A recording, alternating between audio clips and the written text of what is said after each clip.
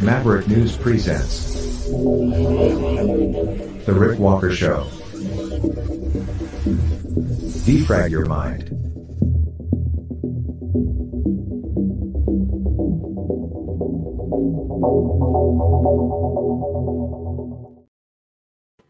Good evening, Maverick family. Welcome back. Hello, new viewers. Great to have everybody here tonight. We have an exclusive report direct from Crimea coming up with Kevin Michelizzi, who will bring us up to date on this escalating conflict between Russia and Ukraine. A lot has been going on over there, and you haven't been hearing much about it in the mainstream media at all, simply being ignored or buried on back pages of newspapers and downplayed online simply because there is waning interest and waning support for what is happening in Ukraine here domestically in North America, in Canada, and the United States. But Kevin will bring us the latest because we are seeing pretty extreme exchanges between both Russia and Ukraine, back and forth. A lot of damage, missiles shot, drones used, and conflicting reports. Kevin will bring us, I think, what is probably the closest thing you're going to find to truth very shortly. But we have other news to cover tonight as well. The third document dump in the Epstein scandal has just happened. So we have all of the information on that for you tonight as well. We'll bring you up to date there. And Donald Trump is in Iowa campaigning, talking to, the MAGA faithful there ahead of all the action that's going to be unfolding in Iowa. So stay with me because when we come back, we'll take you to Iowa, and then we'll dig in to the other top news of the day. Hello, world. Are you awake?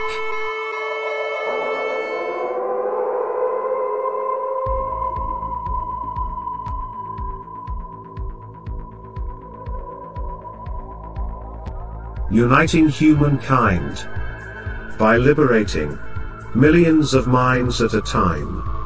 Maverick News. The world is watching.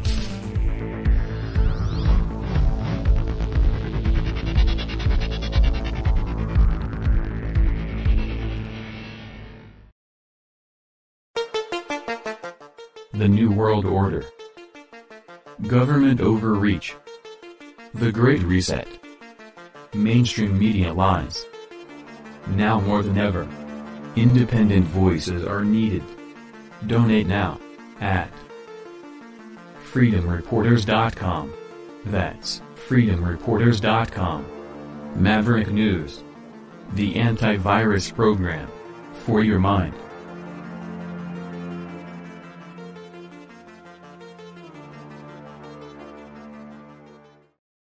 Okay, so we do have all that Epstein stuff for you, but before we get into that, let's first dip into what's going on in Iowa with Donald Trump. Let's bring up that live speech right now.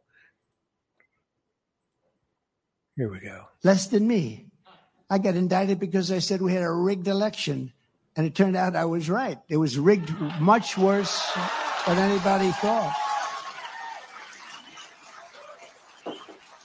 But unlike every other candidate in this race with me, you know, in your heart that I will always put America first. We put America first, and with God's help, our job will get done, and it'll get done like it did before. We did more. I mean, we rebuilt our military. We got the biggest tax cuts in history. We got the biggest regulation cuts in history. Right to try. Hopefully nobody in this room needs it. But, you know, we have space age. We have the greatest doctors and laboratories in the world, and people couldn't use it. If they were sick, they'd go to Asia, they'd go to Europe, they'd go all over the world. If they had money, if they didn't have money, they'd go home and they'd die. I got right to try so that we could take something that wouldn't be approved for 5 or 6 years by the FDA. I moved that up too, by the way. That used to be 12 years. We cut it down in half. And it was going further. But right to try gave you the right to sign a very quick document and get whatever it is out there. They used to say, we can't do that, sir. There's great liability. Supposing they die, say they're terminal. They're terminal, only terminal. You have to be very, very sick. People that are very sick that you wouldn't believe the results. The results are thousands and thousands of people are living right now.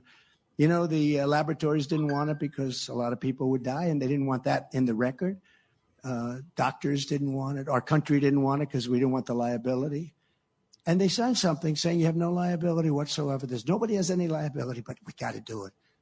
They're terminally ill. These are terminally ill people, and we are saving thousands of lives. And it sort of worked out the opposite for some of these great laboratories, because instead of having liability, they're showing it really works, because you're bringing people that were going to be dead very soon, and you're bringing them back to life. And, some of the stuff that they've done is incredible. So I'm very honored by that. They've been trying to get that for 54 years, and they didn't get it, but I got it. And we had to get it through Congress, too. Thank you. And that had to go through Congress. Much of it, you hear about all these executive orders, but a lot of the stuff to get it done and get it done right has to go through Congress. And we got that through Congress. It was a great victory. And victories cannot come soon enough for our country. As we speak, the last remnants of our open and broken border are crumbling into rubble as millions and millions of people storm into the United States in the largest illegal mass migration in the history of the world. There's never been a country in the world, third world country, banana republic. There's never been anything like what you're watching on television. And they pretend like they've got it under control. Last month, they set a record. Hundreds of thousands of people, bigger than practically any city in your great state. I think bigger just about than any city came in just last month. And numbers like nobody. And they pretend like it's under control. It's not under control. It's totally out of control. And part of the reason they want them to come in is, in my opinion, because, look, they're not stupid. Anybody that can cheat on an election like that is not stupid, okay? Because they're professionals at cheating. But anybody that can cheat like that, they're not stupid people. So there's two things and then a third. Number one, they're stupid. Number two, right? Number two, they hate our country. And number three, they want those people to vote. And that's a bad one. That's the one that scares us most. And I'm telling you, they're signing people. That's what they're doing. And I believe now that that's why they're allowing these people to come in. People that don't speak our language, they're signing them up to vote. And I believe that's why you're having millions of people pour into our country. And it could very well affect the next election. And I believe that's why they're doing it, because they know what they're doing. If they could do as well in running the country, in making deals with other countries so we don't get ripped off every time. Every deal we have. And we might go back to that. But, well, here, bring this up. And Europe is a very similar size. When you add up the countries, very similar, the economy. So they're in for 20 and we're in for 200. When I was doing NAFTA, I said, the NAFTA deal is so unfair. But NATO, you take a look at NATO, every deal is horrible. I haven't seen any deals that are like good deals. So we renegotiated with South Korea, with Japan, with Abe, who was so great. But, what happened to Abe? It was horrible. He was a great gentleman, great man. But we renegotiated the Japanese deal for the farmers and for manufacturers, and it worked out to be really good. We started off with a horrible base because it was so one-sided. They sell millions of cars. I said, Shinzo, let me ask you a question. How many cars are we selling in the middle of Tokyo? How many Chevrolets are we selling in the middle of Tokyo? I don't believe any. That's right. We have none. It's a very one-sided deal. And we changed it around a lot, especially for the farmers, frankly, especially for the farmers. But we changed all of these things around, and we were rocking and rolling. If you look back 10 years, if you look back 5 years, you'd see that there was a statistic that was scary. China was going to overtake us in 2018 or 2019. And we were hitting it so good. And we picked up so much. We left them in the dust. They never even came close. And I always say, if we have a smart president, that will never happen. But now we're giving it all back to China, what we're doing. And, he wants to end the tariffs. These tariffs are bringing in billions of dollars that I put on China. No president's ever gotten 10 cents, not 10 cents, and he wants to give it back. So far, he hasn't been able to because it's so much money that he hasn't been able to pull it off. But he would like to give it back, the tariffs. And if they do give that back, China will literally take over this country economically. There you go. So there's Trump in Iowa. And we'll keep tabs on that through the night if there's anything earth-shattering. But we have a lot of other stuff, a lot of other ground to cover tonight, so we should move on. He was talking about Ukraine, and we're going to get to that. But first, let me just kind of address this whole Jeffrey Epstein document dump today. It's really our top story this evening. Which involves the latest developments in the legal saga connected to Jeffrey Epstein. Documents from a lawsuit led to the convicted pedophile who passed away in jail, before facing federal sex trafficking charges. All of this coming out today in this, not everything, but this third document release. This newly released batch totals over 1,300 pages and follows earlier releases from Wednesday and Thursday, with more expected to come. We will get these posted on our website as quickly as we can. The first two batches of documents are available on our news site at mavericknews.ca. Now, these documents are part of a 2015 civil defamation suit brought by Virginia Giuffre, who alleges she was sexually abused by Epstein as a minor with Ghislaine Maxwell, Epstein's former girlfriend, allegedly aiding in that abuse. She, I think, has a legal appeal, which she has filed. It's not clear where that's going to go, directed at her conviction. She says she was being used as a scapegoat. This week's unsealing comes in response to a December 18th court ruling prompted by media efforts to make the documents public. The total collection is anticipated to collect or involve really almost 200 names involving Epstein's accusers, well-known business figures, politicians, and potentially more. Now, the previous documents released, honestly, I don't think there was a whole lot of additional information in there that we hadn't already heard before. Really just some confirmations highlighted in the previous documents were prominent names like Bill Clinton, Alan Dershowitz, among others.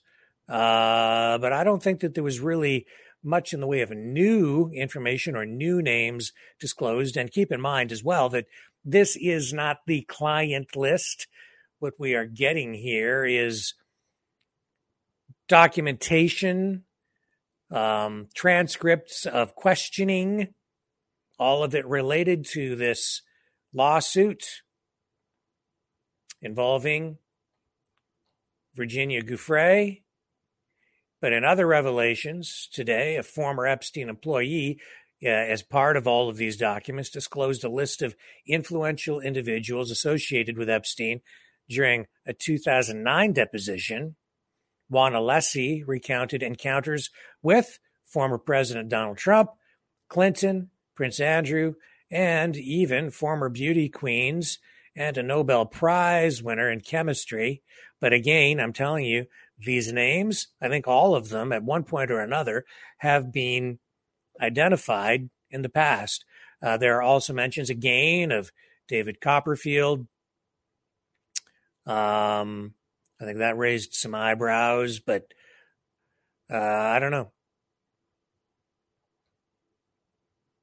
Henry Weinstein mentioned in these documents as well. So, pretty big stuff, kind of. I just don't know how much real new or useful information we're getting. We are seeing, though, that Hillary Clinton apparently was named as a witness in the court documents. I don't know if that shocks anybody or not. Eric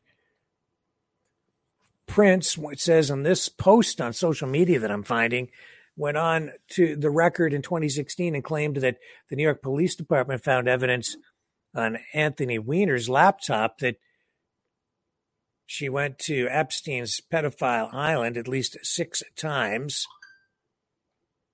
And that laptop, it says here, also had evidence that Hillary and associates were involved in sex crimes against minors. At least that's what's being posted online. Any of these allegations are simply that at this point, allegations. I need to stress that none of these things have been proven in court. And so there's a lot of stuff being thrown around online. Take all of that with a grain of salt. But here I will bring up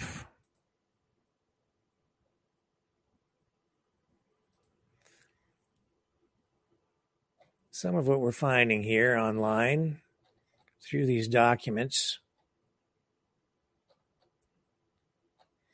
So I don't know if any of that information about Clinton is true at this point.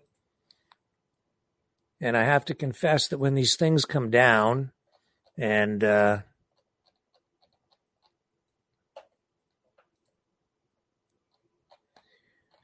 you're sitting here without any real staff, one-man operation here today, it's a little difficult to go through 1,000 pages and get the broadcast ready.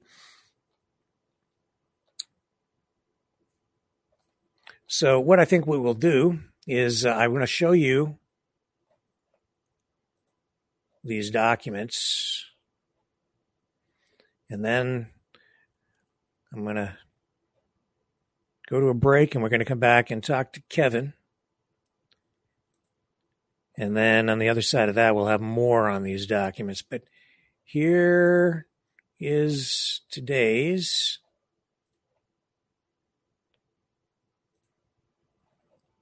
group of exhibits.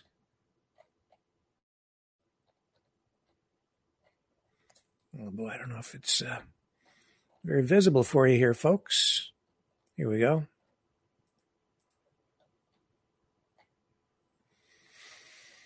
Ghislaine Maxwell, you can see,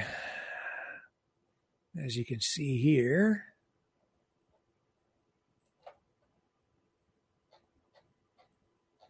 some very familiar names, which we've seen before.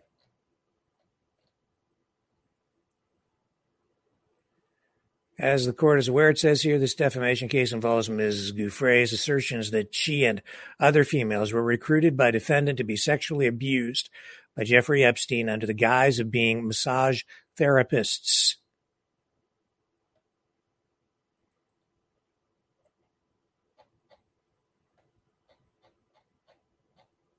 So there's a lot to go through here. As this progresses tonight, we'll get more information out through the course of tonight's broadcast. And I will try to confirm or not unconfirm those allegations about Hillary. You know, as some people have been saying as well, you know, it's important to say that what we're getting here is actually, even with all these documents coming out, it's very incomplete. There's a lot of other evidence, apparently videotapes, possibly a lot of audio recordings. It isn't clear who might be in possession of those. It's also quite clear that there are a lot of other people involved. And so and this is just documentation. These are documents from one person, just really the one person's case against Maxwell and Epstein. This is the case involving Virginia Giuffre. And so we're hearing that there are many other victims, many of them children, minors.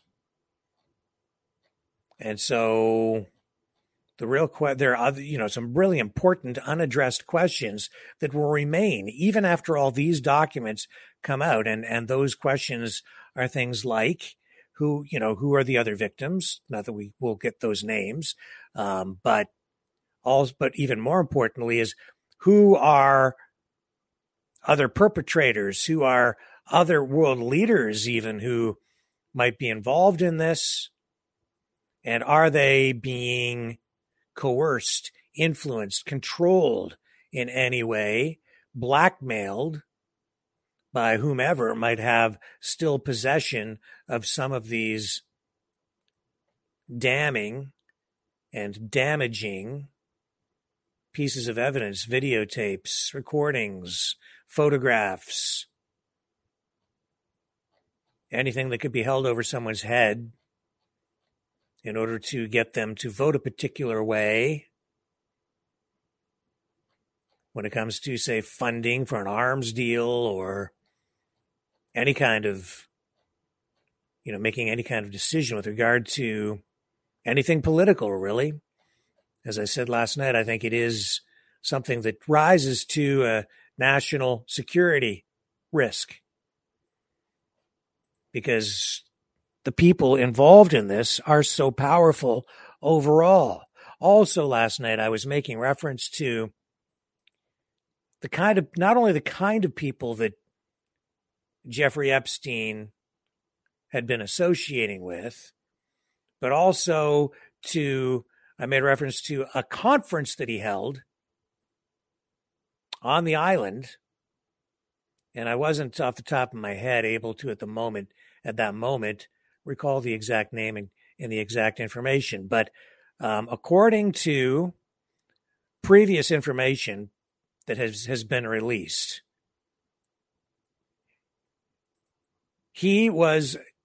Epstein was actually part of a group that conceived of the Clinton Global Initiative or the Clinton Foundation and donated money to the Clinton Foundation when it was created. He also co-organized a science event.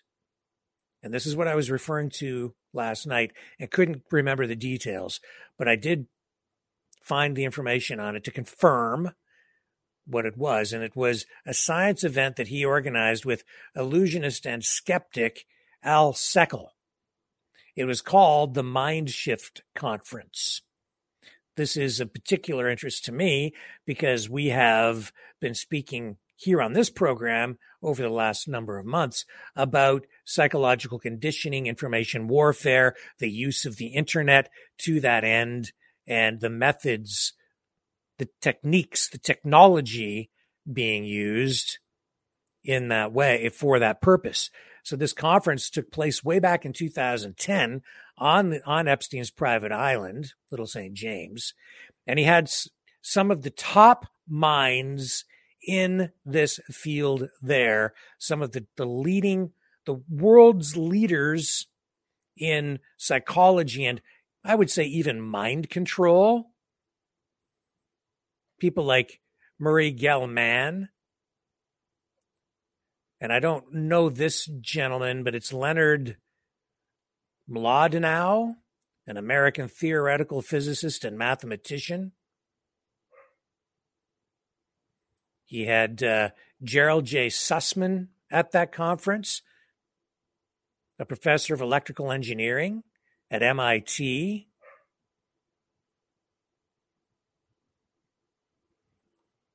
His research centers on problem-solving strategies and others. A Canadian-born scientist that I had mentioned yesterday who is an expert in the use of language. I don't know if neurolinguistics would be the right way to describe it, but in that vein of research. In other words, how language is used to, I guess, control or influence people. Keeping in mind that Jeffrey Epstein had a long-standing history of relationships with some of the world's most powerful and richest people, arms dealers, financiers, politicians, royalty, and military companies, defense contractors, arms dealers, Israeli defense, connections to Saudi business people and a Saudi arms dealer. He was all over the map on this, talking to people, associating with people, doing business with people from all kinds of different countries, and a lot of it in the defense realm, which really got my attention because in this current digital era, we are in an information war. And I thought this interest in psychology and bringing these kinds of people to his island suggests to me that, like a lot of other world leaders, they wanted to have sway or influence maybe over some of the leading thinkers in this area. Epstein also had a very keen interest in eugenics and transhumanism, also directly related to a lot of what's going on right now. And in fact, he had talked to people over time, many times, about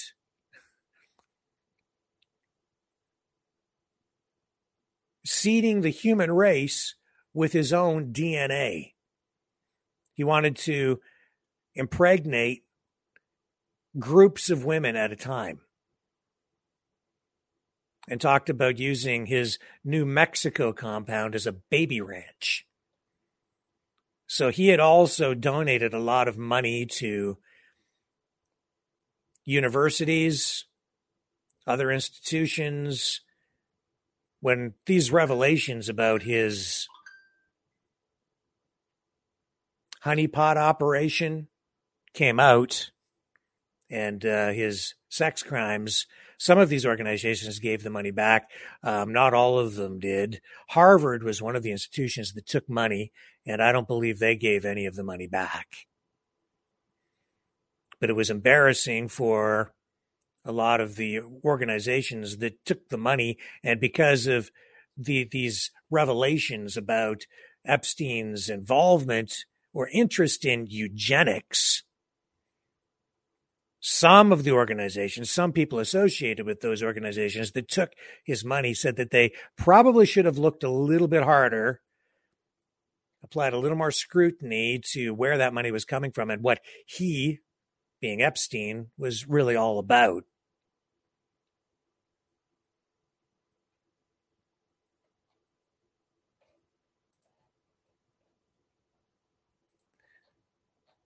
So that's kind of where we're at with it at the moment. We'll have more on this later in the broadcast. Let me just remove that. What we're going to do now, though, is I have to get to Kevin Michelizzi, who's over in Crimea, where we have been seeing an escalation in the conflict between Ukraine and Russia. And Kevin is right there on the ground doing great work, great journalism. And we have this exclusive interview with Kevin coming up on the other side of this.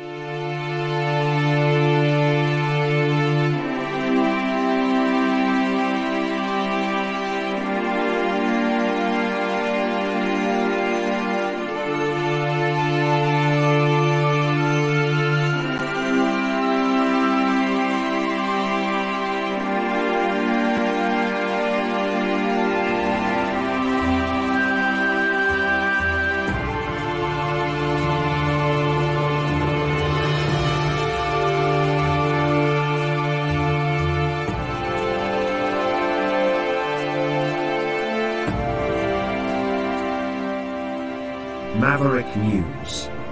The world is watching.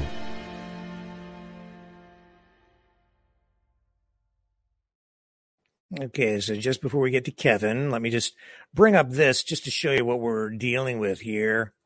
So here's a BBC report, and they're saying that some residents are leaving Belgorod after deadly attacks there. So the governor there says several families have left the city, which is close to the Ukrainian border. 25 people, it says here, were killed and more than 100 injured in one of the deadliest attacks on Russia, it says here, since it invaded Ukraine. The attack follows a massive wave of Russian strikes on Ukraine a week ago, which killed 39 and injured over 160. Those strikes were described by Kiev as Russia's biggest missile bombardment of the war so far. Says Putin launched its invasion here, blah, blah, blah, of neighboring Ukraine in February 2022. Hard to believe, actually, folks, that we're almost 2 years into this conflict. And so this is the kind of reporting we're getting from the BBC. Also, we are seeing this. Here's The Guardian. And this, I think, is telling as well, because you're seeing Russia-Ukraine war. Ukraine says it hit Russian military unit in Crimea, as Russia claims to have foiled attack as it happened. So you see, you're getting here, they're acknowledging you're getting conflicting reports, two almost completely different stories about the same story from both sides, because, of course, the first casualty of war is truth. So what we're seeing here is that it says it is just after 6 p.m. in Kiev. Here's a summary for the main events from today. Russia's defense ministry early today, said its forces had foiled a Ukrainian attack on Russian facilities in Crimea and had destroyed 10 Ukrainian missiles over the peninsula. Ukraine attacked a Russian military unit near Yevpatoria in Russian-occupied Crimea Thursday. Ukrainian Air Force Commander Mykola Oleschuk said on Telegram, he said, thanks to the Air Force pilots and everyone who planned the operation for perfect combat work. Says Russian hackers were inside Ukrainian telecoms company Kyivstar system from at least May last year in a cyber attack that should serve as a big warning to the West, it says. Ukraine's cyber spy chief told Reuters, Ilya Vityuk, head of the security service of Ukraine's SBU, cybersecurity department, disclosed details about the hack in an interview also with Reuters. It says Polish farmers blockaded the Medyka border crossing with Ukraine on Thursday. NATO chief Jens Stoltenberg is going to convene a meeting between NATO diplomats and officials from Ukraine coming up on January 10th. And the list of highlights goes on here. But we are seeing two things happen here. We're seeing conflicting reports coming out, and we are also seeing less news about this here in the West, because everything is really being overshadowed by what is going on between Israel and Hamas. Here in the West, that's where all the attention is now focused. But what's going on in Ukraine is important, because it's not just in Ukraine anymore. You have to keep in mind that Ukraine is now attacking Russia inside Russia. Why are they doing that? Optics, I think, and Kevin Michelizzi will no doubt weigh in on that as well and give us his views when we come back right after this. Promise, this time Kevin will be with us, so don't go away. The New World Order. Government overreach. The Great Reset. Mainstream media lies. Now more than ever, independent voices are needed. Donate now at freedomreporters.com. That's freedomreporters.com. Maverick News. The antivirus program for your mind.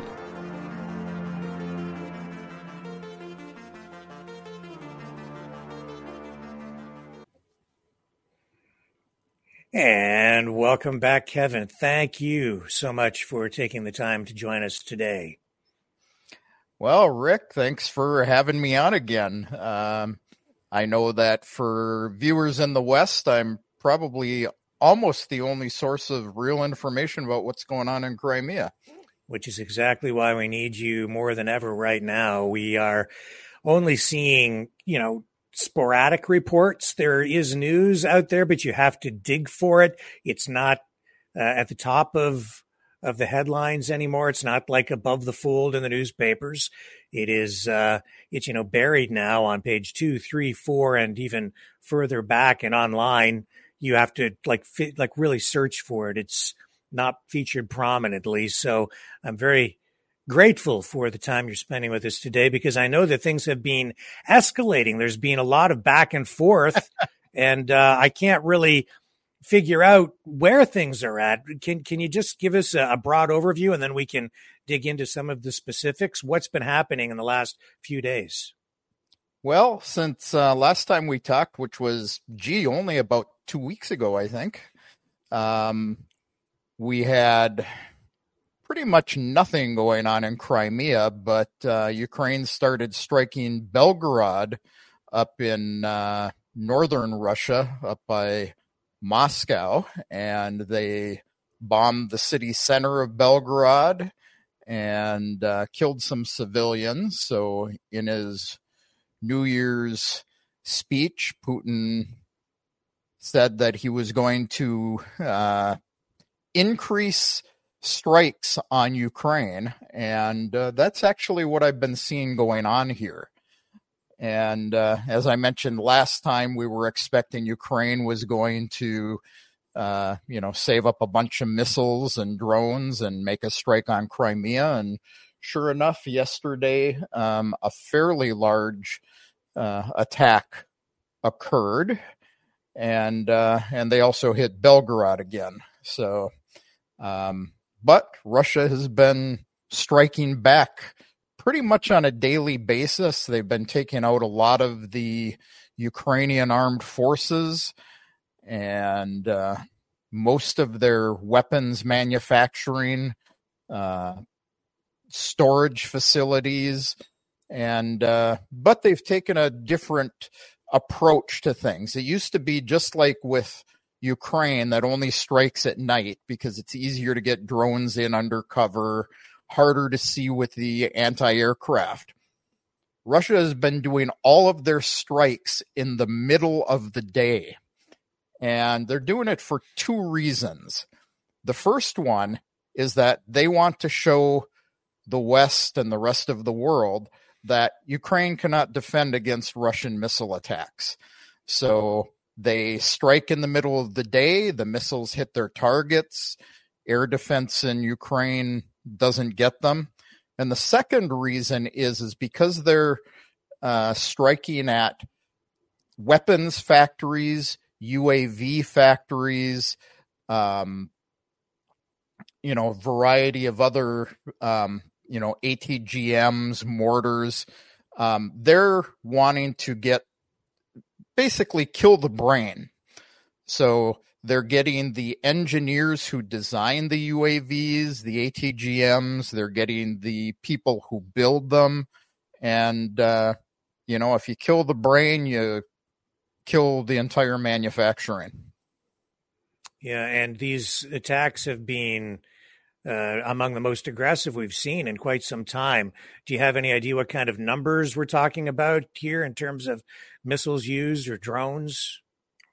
I really don't. The reports I'm seeing is they are doing massive attacks on Ukraine. Let me pull it here. I've got something here. Last week, they had on one day 40 missiles arrived in Kiev in one attack, and less than half of them were shot down by anti-aircraft. And like I say, those attacks were all on assembly factories, military warehouses, and airfields. So they've taken out, a lot of their remaining aircraft and things like that. But 40 missiles in one day compared to, in multiple days compared to Ukraine. We had 10 missiles yesterday in Crimea, 10 in Belgorod. Yeah. And has the Russian air defense system been working well? I'm getting the impression that they're shooting down just about everything Ukraine is sending over. They are. And, they're making a big deal about the massive attack on, January 4th and 5th. But reality is during the past week, the Russian aircraft and air defense systems have shot down and destroyed one Su-27 aircraft of the Ukrainian armed forces over Crimea, a Mi-8 helicopter over Crimea. The numbers I've got from the Ministry of Defense says 8 Storm Shadow cruise missiles, but as of yesterday, they shot down another 10. So 18 Storm Shadow cruise missiles, 14 Tochka-U tactical missiles, 3 S-200 air defense systems that had been converted to fire at us, 107 HIMARS, Alder, and Vampire HIMARS rockets, 3 HARM anti-radar missiles, and 253 UAVs. That's just in Crimea. So, this is over 7 days. That's substantial. That's among that's the most we've seen in a while. Yeah. Yeah. And like I say, the response from Russia is, much, much greater than what Ukraine is throwing at us, particularly after they hit civilians in Belgorod. Yeah, I'm thinking the reason we're not hearing more about this here in the West is likely because the Ukrainian efforts have been largely fruitless. Yes. Really, the biggest thing that they had was that strike on Belgorod where they killed some civilians. I don't recall the exact number, but, 10 missiles yesterday into Crimea, and they weren't all shot down. Let's see. Let me just start at the beginning here. The missile attack started about 5:20 p.m. yesterday, but the Ukrainians took a different approach than they usually do on a Crimean strike. This time, they were better prepared. Their aviation moved to several bases to spread out where they were coming from, 3 different airfields. And about 4:20, there were 5 Su-24 bombers and 2 MiG-29 fighters that took off from 3 different air bases in Ukraine. And, of course, they were detected. They launched the Storm Shadow cruise missiles, 10 of them, and several ADM-160 MALD decoys, which are decoy missiles that don't really blow up. They're just to try to confuse the air defenses, get us to shoot off air defense missiles at them. So those missile strikes started at about 5:20 p.m. here, and there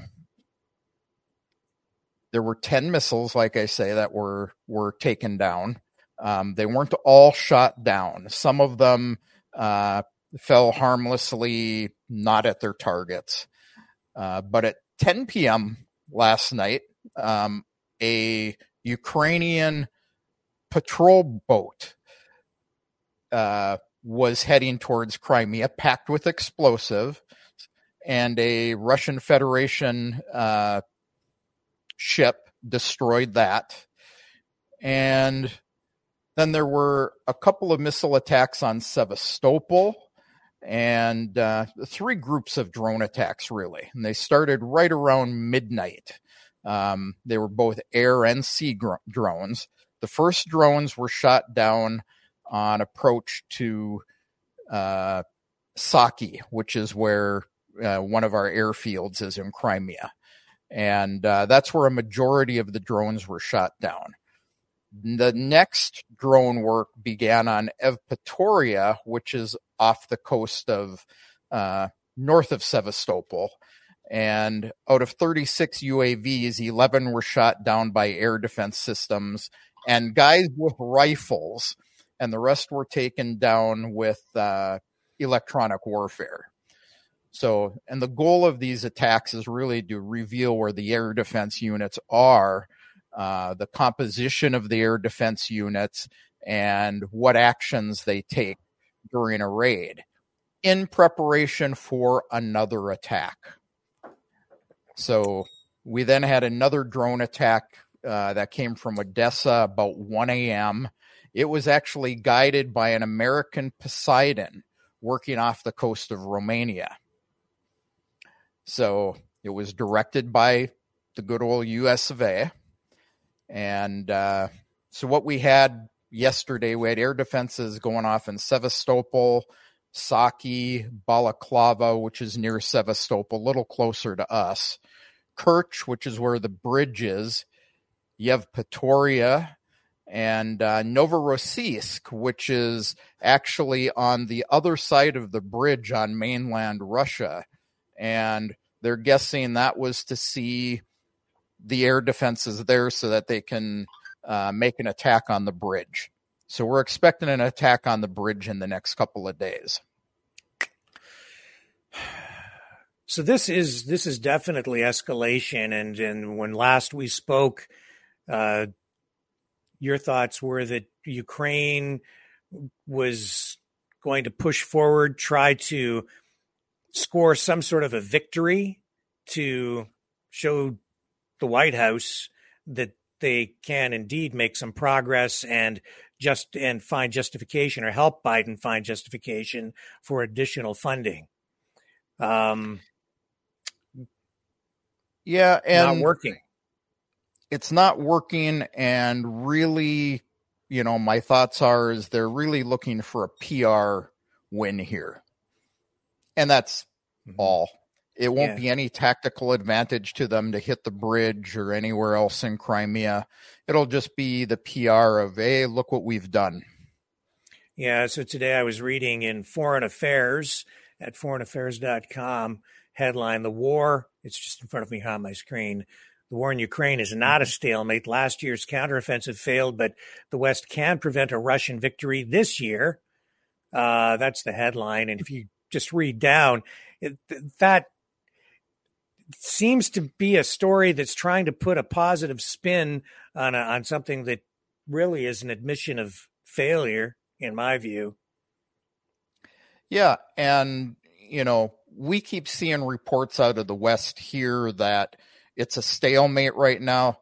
But if you look at, any of the analysts, any of the guys who are actually on the ground there, Russia is making massive movements into Ukrainian territory. Last thing I saw this morning is they've actually advanced into and through 3 cities and are looking at taking a 4th city.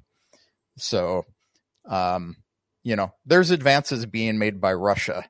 I actually commented on somebody's Medium article yesterday where they talked about how Putin was going to have to negotiate because Ukraine was holding them off and he had an election coming up next, in March. And all I could comment to the guy, and the economy here is going down the drain. And all I could comment to the guy was with actual links to data that the economy here has actually grown, whereas the U.S. economy has actually shrunk in the last year. And Putin, realistically, he will be president again. People will vote for him. He's got like an 86% approval rating. So, it's just all propaganda in the West trying to set up for getting a negotiation out of Putin so they can say, see, we pushed Putin so hard that he had to negotiate. And Putin made it very clear in a statement he made at a military hospital on the first of the year that he was increasing strikes on Ukraine, and he was not going to stop until he has denazified Ukraine, including the government. And he made another comment of the territories of Western Ukraine. He doesn't want all of Ukraine, but if they want to join back with Poland, Romania, Hungary, he's all for supporting that. So what do you think the end of this might look like? We don't have, very accurate crystal balls, but what does Putin have to do to bring this thing to a conclusion? Or what does Ukraine need to do to bring it to a conclusion? It seems to me Ukraine should be looking to get back to the bargaining table and negotiate something while they still have some leverage. But if that doesn't happen, what does Putin need to do? Does he need to push all the way through and take the whole country, and then, or what? I don't see a clear path to finishing this thing. He doesn't want the whole country. The only thing he wants is what has historically been Russian territory. And he stated that just in the last couple of days again. So that will be Kharkiv to the north. It'll be the entire Donbass all the way up to the Dnieper River, and it will be down across Odessa on the south. And, with his support for Western Ukraine rejoining their historic territories, that'll leave Ukraine as a rump state. Now, the problem Ukraine has is Zelensky signed a law where they can't negotiate with as long as Putin is president. So it's going to take somebody like Zheluny, the commander-in-chief of the armed forces, or Klitschko, the mayor of Kiev, overthrowing Zelensky, running him out of town, or the U.S. saying, hop on an airplane and, get over here to Miami to your condo or your villa in Italy, or, your villa in Israel or Sweden, all these places he bought with U.S. money. That's what it's going to take, is getting rid of him and getting people who are willing to sit down and say, okay, we will give you these territories if you quit shooting at us, and we will agree not to join NATO. Putin doesn't care if they join the European Union, but NATO is out of the question. Yeah. And of course, we've got some British colonel today spouting off that if Ukraine loses any more territory, NATO is going to have to get involved and go in and fight Russia. That's kind of the wet dream of, the British. They seem to have lost their minds as well. Yeah, well, we hear some rhetoric like that here too, and I see John Kirby stand up at the news conferences every day at the White House and answer some question where he injects the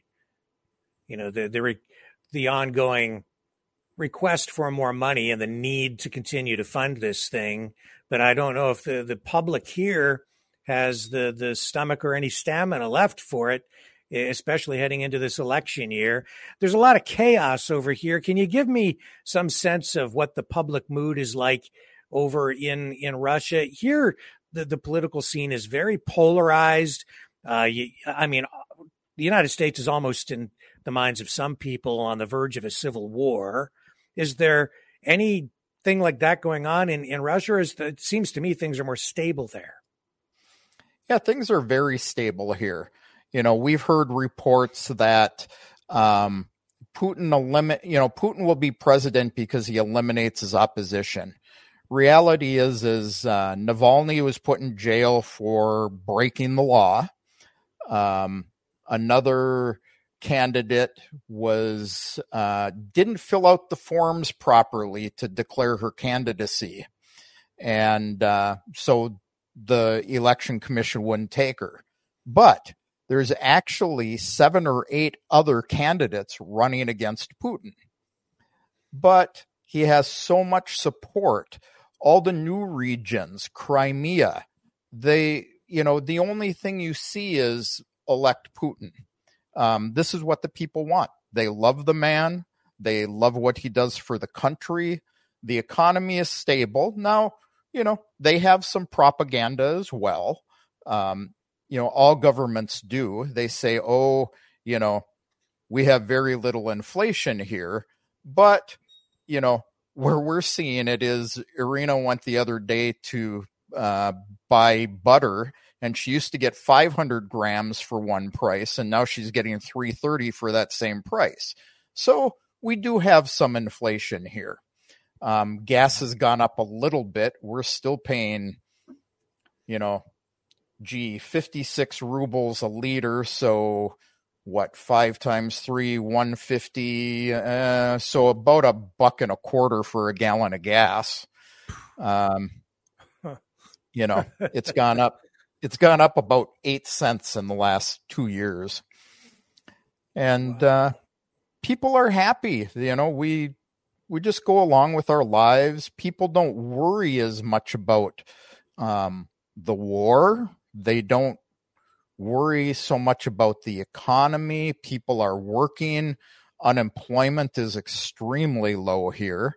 And the government is putting money not only into the military, which is the part Western news outlets put out there.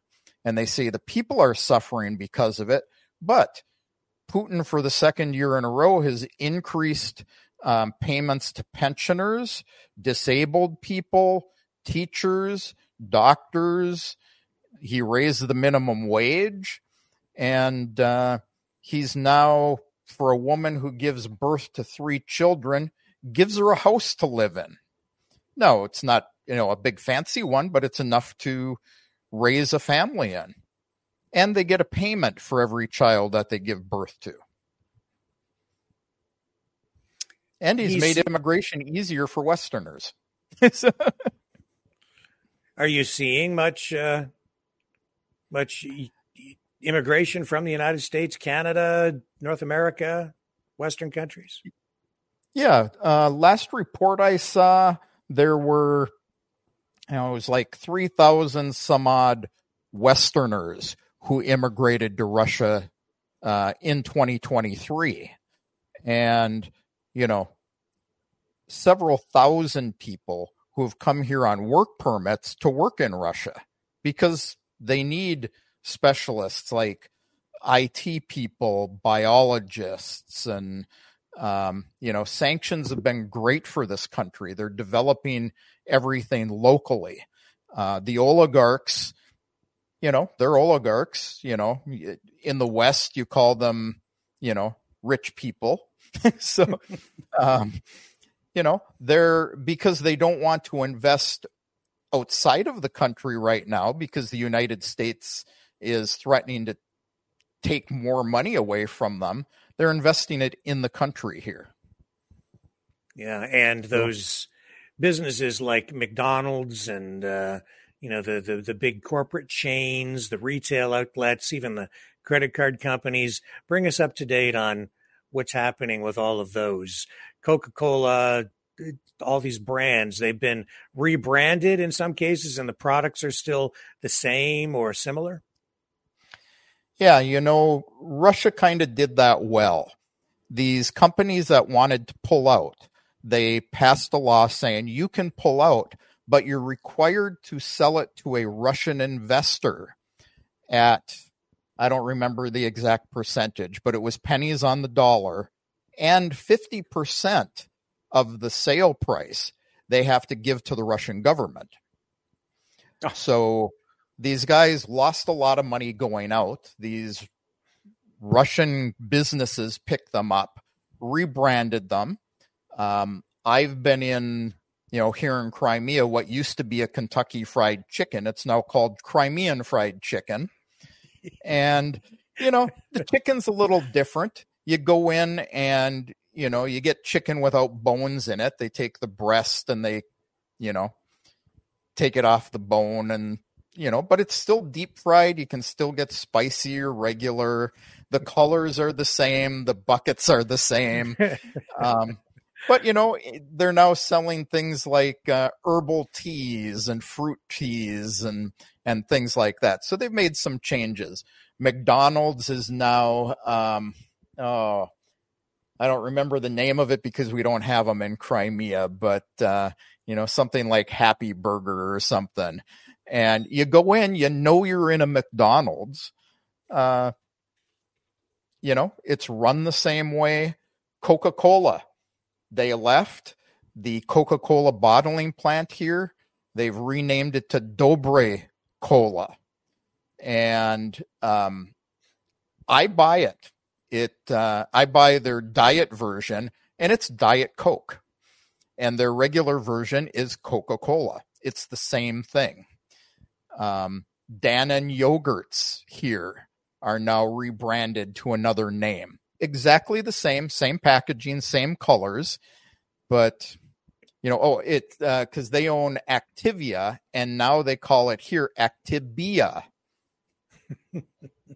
I just looked up the McDonald's name, and it's Vikuzno Tochka. Is that right? That's what it says. Yeah, here. In Russian, that's what it is. Yeah. Some of them. But you've still got, you can still go to Moscow. You can still go to Burger King and Pizza Hut. You can still buy, your Swedish shoes here. Lots of brands that have either just renamed or they're selling and they're being quiet about it. So tell me what's going on with the automotive industry there.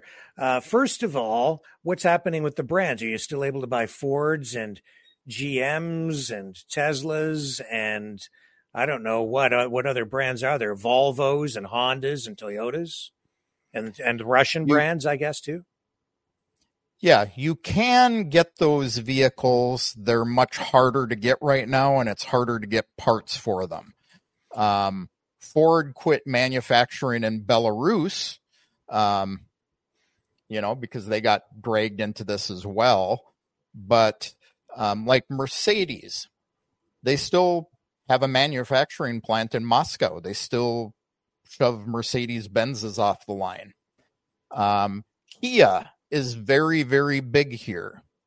But is what you've had go in, I haven't seen a new Toyota for a while. Like I say, you can find them. Fords are next to impossible to find. GMs are actually sold under a different brand name, and they're actually manufactured in Ukraine. So they may disappear or they may be getting manufactured here as well. They're made out of seconds of Chevrolet parts. So Chevrolet sells them the seconds that they don't use on their own vehicles, and they make these vehicles out of them.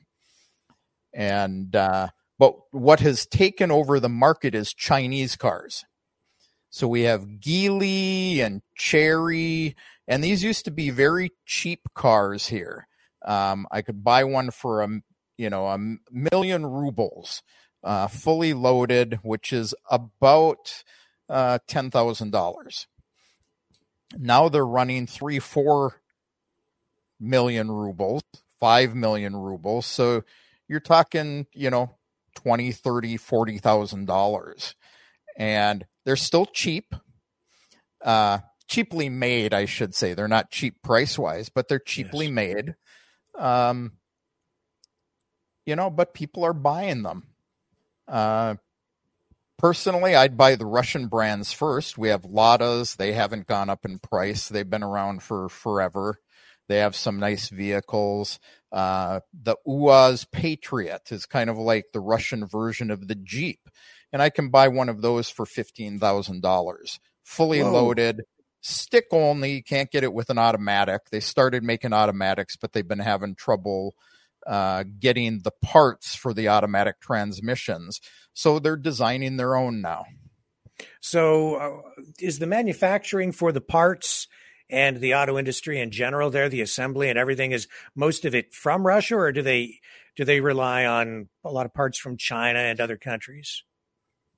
Well, they do rely on parts for many things from other countries, but Russia has taken the attitude that on things like cars that they manufacture, airplanes, that they're creating their own parts that they didn't used to supply before. The SU airliners, we have the SU fighter jets, but they also, the Sukhoi company also makes jetliners, and they used to use European engines in them, Rolls-Royce engines. And when they couldn't get parts for them and they couldn't manufacture those, they stopped the airliner. They never released it. And it took them about a year, and now they've started developing it, and they've just released it with all Russian parts. ATM machines could not get foreign parts for ATM machines, so now Sberbank has released the first all-Russian ATM machine. Everything designed and developed in Russia. Interesting. So what about the electrification of the auto industry that they're all in over here, pushing hard, retooling all of the factories, billions and billions and billions and upon billions of dollars in taxpayer money being invested into this, given to these multinational corporations to push ahead with this initiative. What's happening over in Russia? Are they as aggressive with that over there? I'd say they're aggressive with it, but it's not like you hear about it every day. They just went ahead and did it. You can buy an electric Tesla here. We see them all over the place. So Tesla does sell here.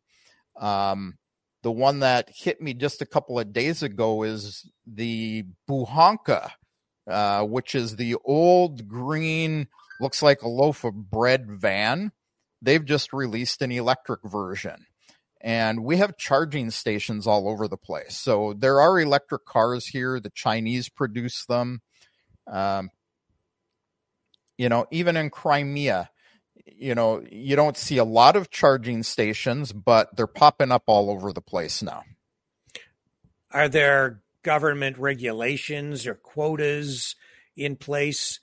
For instance, here, starting in about a year and a half or 2 years, they're going to start to cap the number of gasoline vehicles that manufacturers will be allowed to sell, which will create a shortage. And they're going to start to force people. And I think it's by 2035, you will only be able to buy new electric vehicles here in Canada. Are they doing similar things in Russia, or no?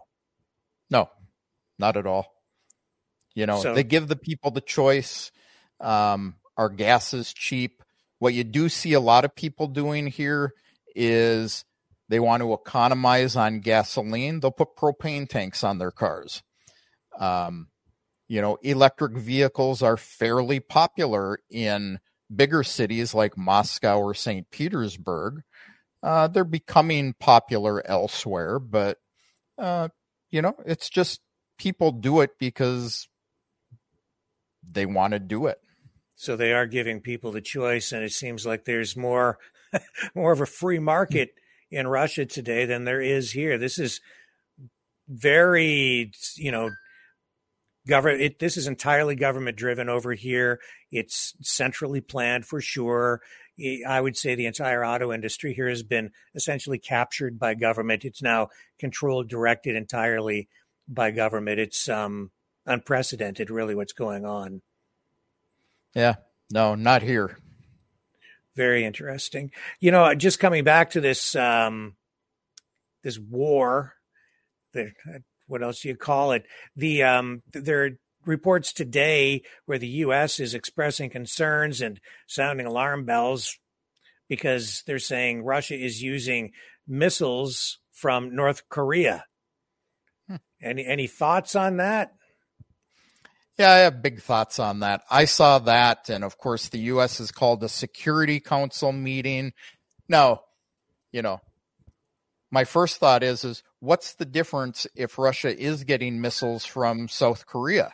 Right. Ukraine's getting them from the United States and Germany and so on and so on and so on. What's the difference?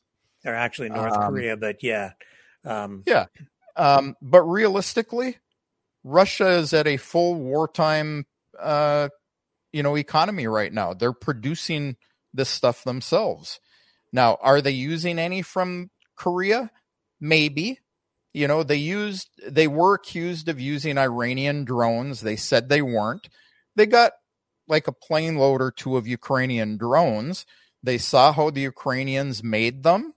They maybe got some parts from Ukraine, but they're now manufacturing those Iranian drones in Russia. So, it's all Russian produced again. So maybe they got some missiles from North Korea and, they have a longer range. They can carry more explosives. But what they'll do is they will take those systems apart, see how they're made, and they will start producing them here.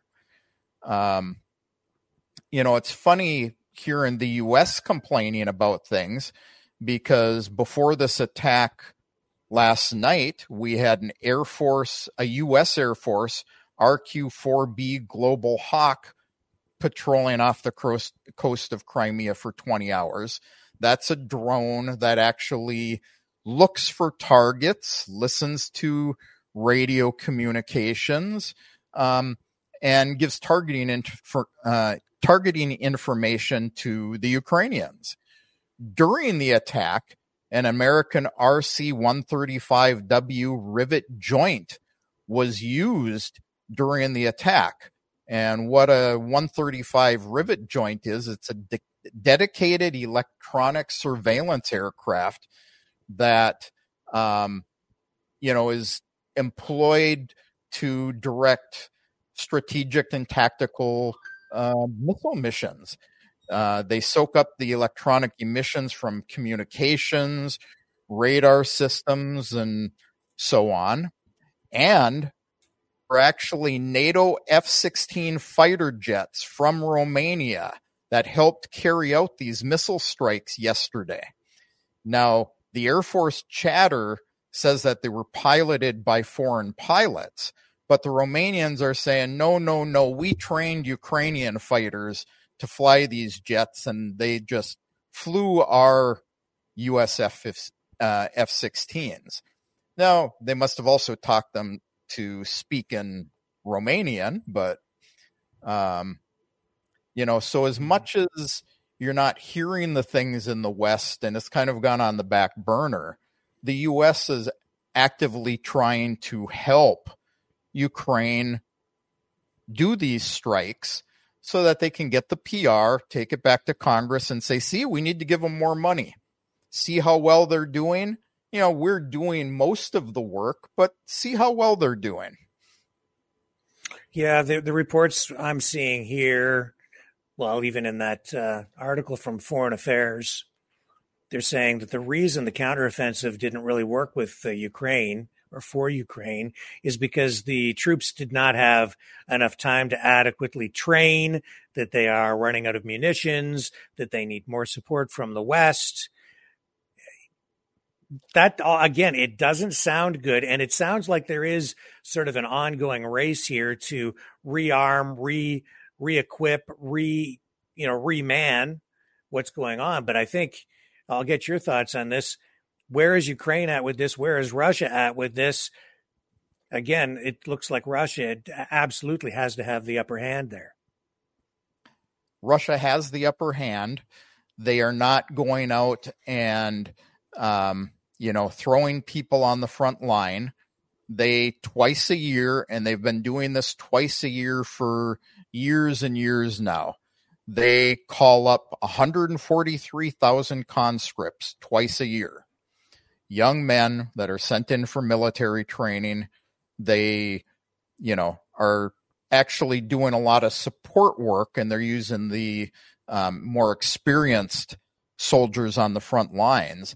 But they've got tens of thousands of volunteers a week going to the recruiting stations and saying, I want to go fight. I want to fight for my motherland. So, they don't have the same situation. Ukraine's throwing, more and more elderly people. They've raised the age limit. They're sending younger kids now, 15, 16 years old. They're sending, disabled people, guys who've been, critically wounded, healed. Maybe they've got a prosthetic leg or something, and they're sending them back out to fight.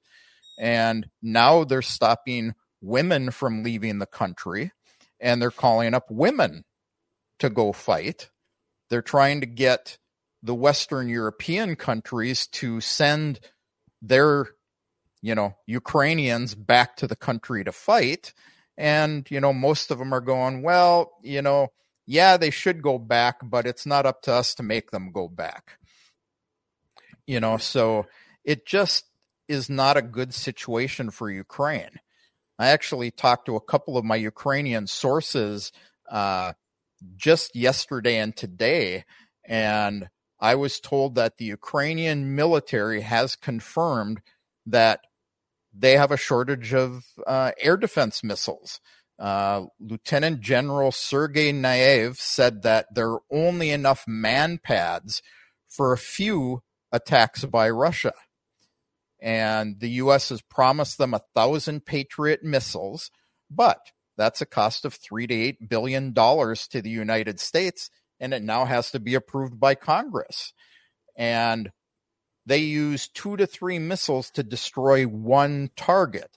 So when you have Russia shooting 50 missiles at you, you're now burning up 100 of those Patriot missiles to 150 of those Patriot missiles. They just can't sustain this. That's huge money. And the United States is spread thin around the world to begin with all of its military bases, and now facing really conflicts on 2 fronts. And if something happens with China and Taiwan, they would be on 3 fronts. That's spread extremely thin. How much of an impact do you think that kind of dynamic is likely to have on this conflict in Ukraine? I think it's going to make all of those conflicts fail. I think the more the United States tries to spread itself, the worse it's going to be, not only for the countries that are fighting these battles, but for the United States. I think that's the only reason the United States is so involved in trying to get a PR win for Ukraine now, is because Biden thinks he can win by being a wartime presidential candidate. And, I think that's foolish to begin with. I don't think that's going to work well for him, considering a vast majority of people are tired of spending their tax dollars on other countries, multiple other countries, and them suffering. I mean, I think you're seeing the same thing in Canada. The more you send to other countries, the higher your prices go, the lower your standards of living go. Now, today I was seeing reports that South Crimea is evacuating people from some of the islands that are closer to North Korea because North Korea has been firing artillery shells at them. So now are we going to have another one there? Because the United States is bound to go in and protect South Korea. So are they going to fight South Korea, Taiwan, Israel, Ukraine, Serbia? They've been trying to start a color revolution there. I know from friends in Armenia, they've got, U.S. assets running around there, stirring the pot up. How much can the United States do? This, in my mind, as it continues to escalate from one front to another, it threatens the very existence of the United States. Just the economy alone, I can't see how the U.S. can possibly afford this, can possibly sustain this. There's a fraction of the manufacturing base in Canada and the U.S. that there used to be. There just isn't the economy there anymore. You can't just print money out of thin air and expect to pay for everything either. That's only going to go so far. I'm not sure where this leaves us over here, I think that we're in peril. Yeah, I think it's a big peril. And, what's propping up the economy, at least in the United States, is the wartime machine. The more weapons they ramp up to produce, the more money these big military companies are taking in. They're kind of propping the economy up so they don't go into a recession. But what do you do with the millions of other people that now get put out of work? You can say, well, gee, our GDP is up, but the numbers I saw just a couple of days ago is they're claiming their GDP is up like 6%, 5.6%, but it's actually up 2.9% according to all the guys who track this stuff out there, the international companies that do, and that's a 2.6% decrease from the previous year. So they're falsely propping it up as well. Yeah, and you can't eat missiles. A missile is not wheat, and it doesn't do the people here any good if everything produced and the wealth from that is shipped overseas and then blown up. It might enrich some people beyond belief, but for the average person, it doesn't do them any good. I mean, it's okay if you're working on the assembly line producing military goods, I guess, but overall, it seems like it's a false or unsustainable economic model.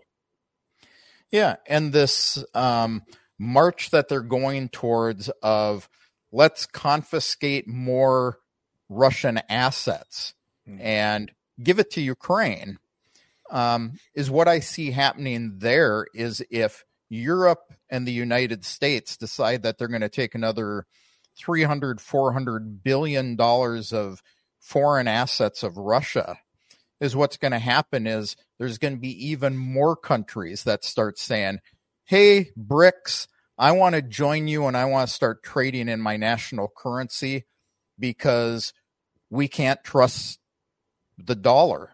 If we're holding dollars, they're going to take them away from us if we have a problem. Yep. And, the U.S. dollar is really propped up by oil. They're not drilling for oil in North America. The energy industry is really under attack by the government itself. We've become, reliant on imports of oil. But again, over in Russia, they're producing natural gas, they're producing oil, they're producing energy, and that has to be one of the main reasons you're paying less for fuel, that your inflation rate is lower, that you have more economic stability. Thoughts? Yeah. Well, Saudi Arabia isn't trading in the petrodollar anymore. They're trading in national currencies with people now. I think that's why things are good here. And, I talked to one of the Duma members, was June of 2023, I guess it was. And, I have that interview on my site somewhere, but she was saying, empires always rise and fall. And her view is that the American empire is in a decline and the Russian empire is growing. So sanctions have caused Russians to focus on Russia. Tourism in Russia is up because they can't go to Europe. Production is being done in Russia. Tourism, people are being given jobs here, and there's actually a shortage of labor now. They have a complete list. It's like 186 professions in Russia that if you work in one of these professions, they will let you come here on a work permit, work for a year, and give you citizenship. It's because they need people. It seems as well like there's been a real missed opportunity here because you only have to think back just a few years ago and Putin wanted to join the European Union and was rejected. It seems like there was a real opportunity to forge a much closer relationship and build on all of that and make it productive and constructive. And what do we have now instead? We have war. Yeah, I saw a picture today that was in a TASS magazine from, it was probably 30, 40 years ago. And they had the British, American, and Soviet flag flying together. And the caption was, I'll paraphrase it because I don't have it in front of me, but something about friends working together for the betterment of the world. What happened?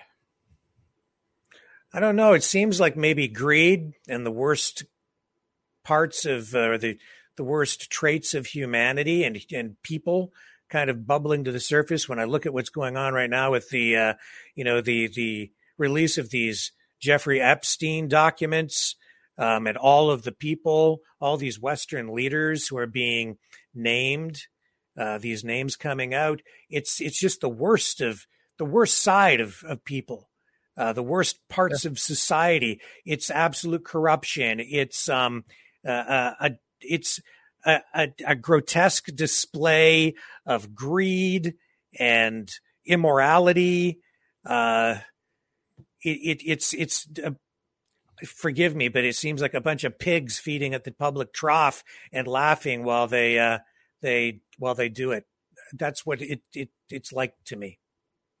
Yeah, and this is where Russia has a much more conservative attitude towards things.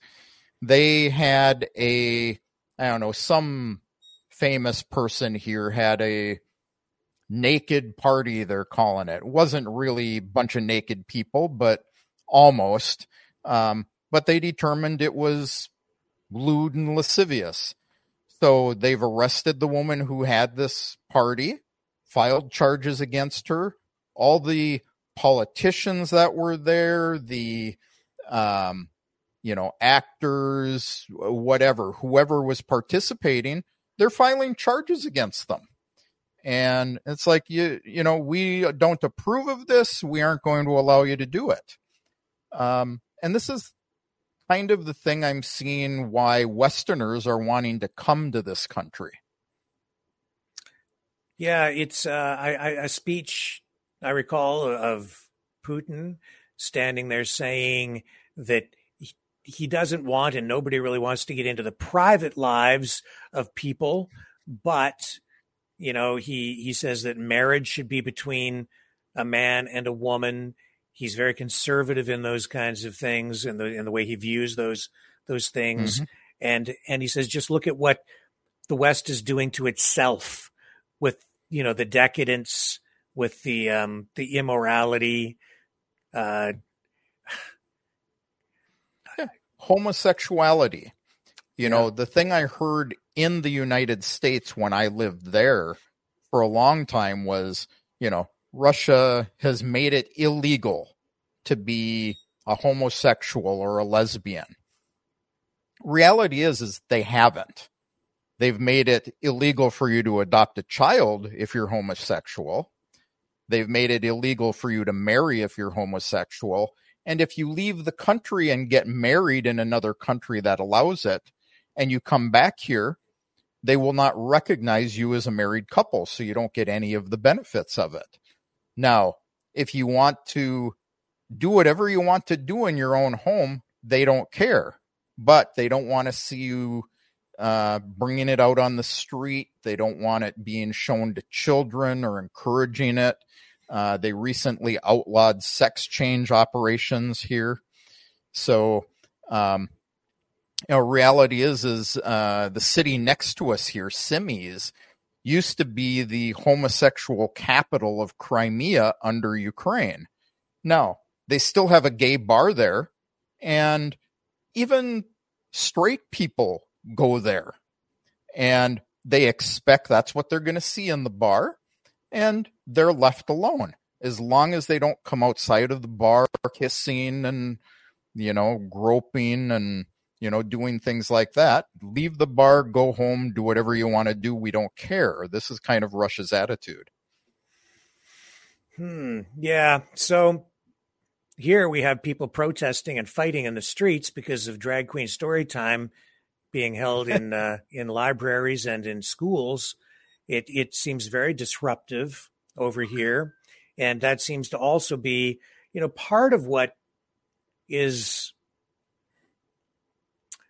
I don't know, it's related almost in my mind to the conflicts that we're seeing around the world. It's economic. It's also cultural. These wars are partly about religion, maybe not quite so much in, the conflict in Ukraine, but certainly in the Middle East. And then you have all this immigration happening here. It's changing the demographics here. We are really in a place of instability here in the West for sure. I'm just throwing that out there. That's not really a question, I guess. That's just me babbling on and making an observation based on what you've just said. But do you have any thoughts on that? Well, even if you look at the Middle East, is it really about religion? It's about religion with one country that wants to take land from everybody. But all the Muslims, all these guys practicing Islam, you start looking at guys out of Indonesia and that whole area of Asia down in there. They fully support Palestinians. The entire Arab world has come together. They've linked arms. But the amazing thing is they're against what Israel is doing, yet they live side by side with Orthodox Russians, Catholic Russians, even in a country the size of Russia, where you have Buddhists and Muslims and Christians and atheists, they all just live together. You don't have the same issues. So why is it? Is it because all of these countries are against these liberal ideas, or what is it? Why can people here live together and people in the West can't, live with other people in the world? I don't have an answer. I don't understand. I don't either.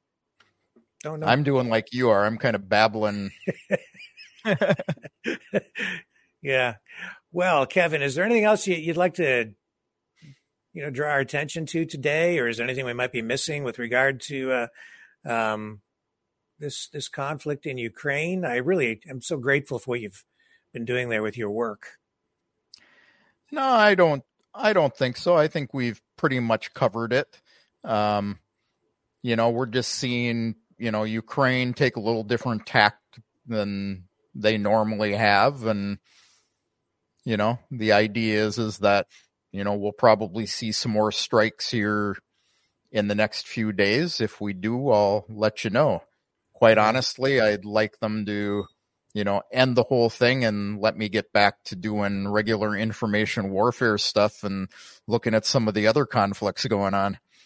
Yeah. And just finally, your thoughts on how long this thing is likely to go on. I guess still no real end in sight.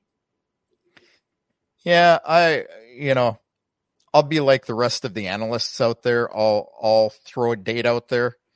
Sometime between spring and 2026. Okay. All right. I think that's probably, that's probably a pretty fair assessment. Kevin Michelizzi, thank you so much, sir, for your time today. Greatly appreciate it. Thanks for having me on again, Rick. Good talking with you. Oh, one last thing. Tell people again how they can find your work online. That's important. I used to use my Infowars.press site down here, but I'm putting everything under American Crimea site now. You can find my information warfare stuff and everything by going to that website. Excellent. Okay. Kevin Michelizzi, thank you. Thank you. Thank you.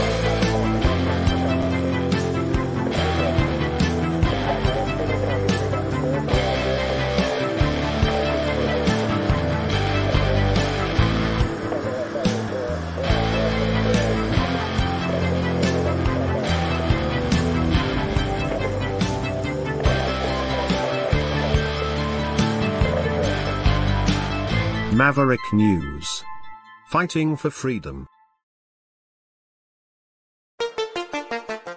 The New World Order. Government overreach. The Great Reset. Mainstream media lies. Now more than ever, independent voices are needed. Donate now at freedomreporters.com. That's freedomreporters.com. Maverick News.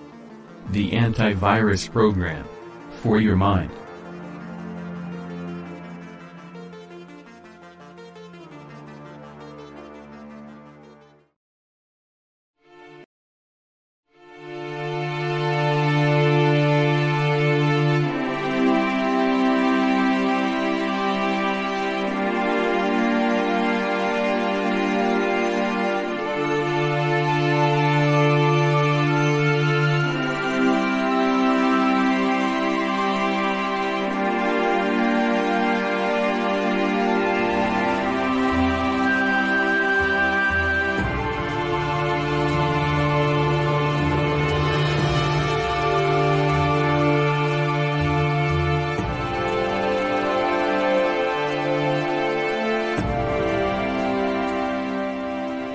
Maverick News.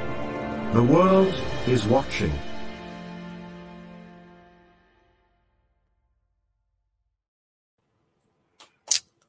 Okay, and again, thank you to Kevin for spending the time with us here tonight. Extremely helpful. And I must apologize for the intermittent internet, the glitching and the problems. I'm so sorry about that, folks. We just have ongoing problems with our internet connection here. I don't know why. It's very frustrating. We continue to try to find solutions to it. It's just not optimal. However, we are doing our best. And while all of that is going on over there in Ukraine, we're still seeing ongoing attacks on merchant ships in the Red Sea from the Houthi rebels. We've seen the warnings from the West, from the United States to the Houthis, saying that if these attacks continue, they will be hit back. And even in the face of that, these attacks continue. And mounting pressure on Israel on the public relations side. We also saw today more public concern about anti-Semitism, rising anti-Semitism in Canada and the United States. I believe it was in Toronto, where there was the Toronto area, where there was an incident at a grocery store.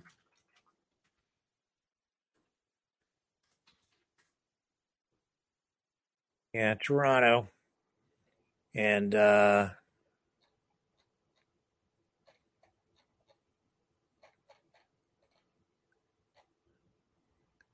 me just see here. There was some people making comments about this today. There was a grocery store that was vandalized, I believe. In any event, you're getting the picture. And all of this is ramping up, and we're seeing also incidents involving Muslims on the other side and Muslims being targeted. So more volatility, more instability, more anger, more fighting. All of that ramping up. Now let's just pivot back for a moment to this third release of documents in the Epstein saga.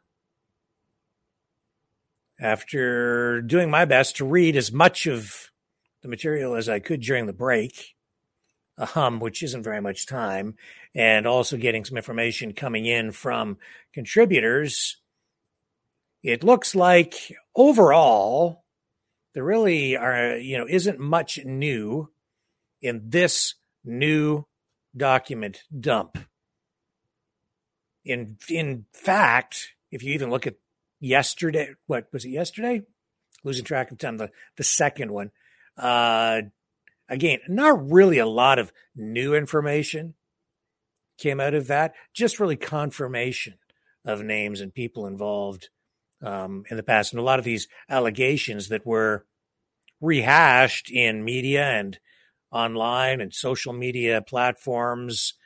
It's just, if you really go back and look, you can really find information on just about all of that from before. And so today, this new cache of documents, 1,000 pages approximately. So far, it doesn't look like there's much new in there. The one thing that is of interest is there was a guy who was acting as a driver, and there was questioning and back and forth with this guy talking about how he was being used to pick up girls and then drive them over to Epstein's residence and drop them off. And every girl that he brought, he indicates in this questioning that he would receive a $200 payment.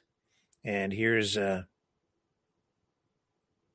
transcript from that.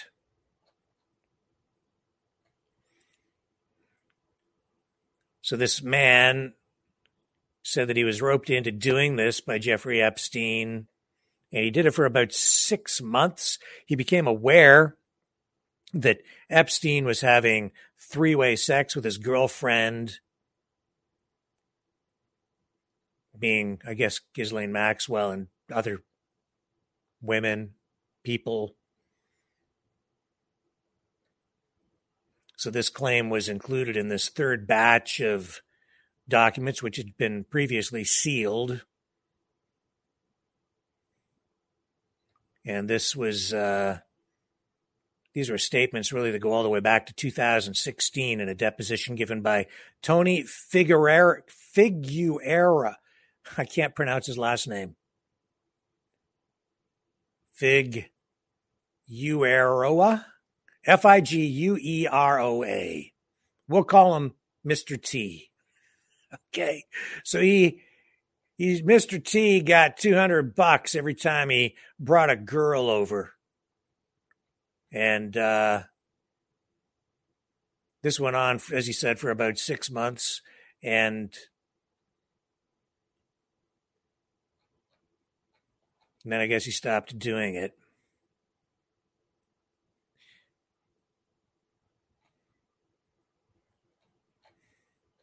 He was also aware that a lot of the women coming in, or some of the women coming in, I shouldn't say a lot, but some of the women coming around were involved, or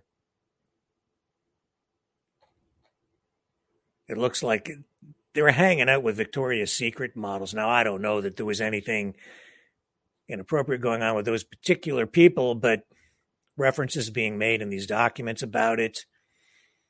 Other things to come out of this. There was a list of search terms that Giuffre's attorneys used to search Maxwell's devices when they were given access to them. They used phrases like Andrew, Clinton, pedophile, and the names of many of the victims. And then there was one file. There was also in one of these files, there was a list of handwritten phone messages that had been left for Epstein. One made by, again, Victoria's Secret mogul, Les Wexner's wife, Abigail. And it looks like this, as you're seeing on the screen.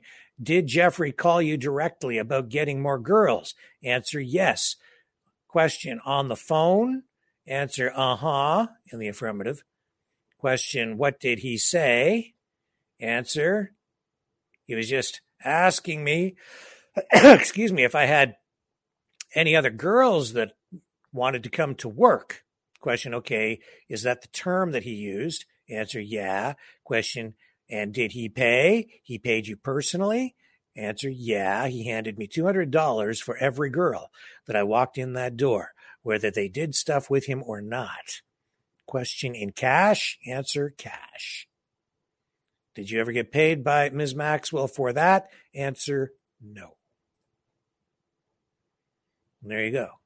So that was another little excerpt from those documents. But other than that, folks, it doesn't look like there is much new coming out of this additional document dump, 1,000 approximately pages long. But there is still more to come in the days ahead. So we'll keep our ear to the ground and our one eye open for sure on that one. So we'll keep you up to date right here. Don't go away. More after this.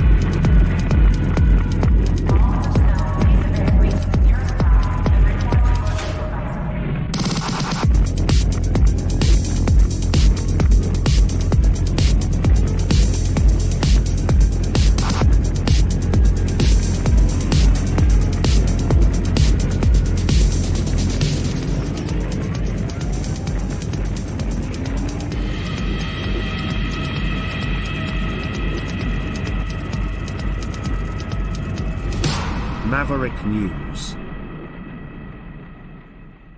The world is watching. What else do we have going on here? Longtime face of the National Rifle Association, Wayne LaPierre, has resigned from his position with the NRA. He cites health reasons for his departure, says he's proud of his tenure with the organization. It's effective at the end of this month, January 31st, but it comes just days before proceedings in a corruption lawsuit filed against the NRA. Mr. LaPierre and other NRA executives by Democratic New York Attorney General Letitia James, and that is those proceedings are set to begin, I guess, next week.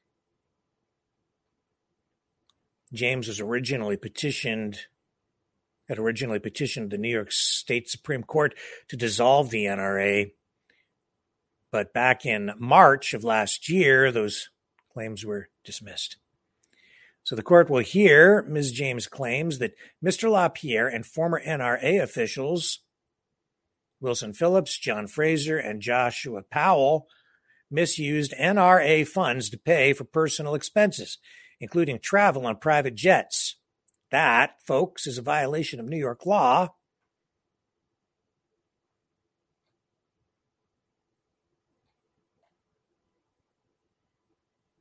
We don't know where that's going.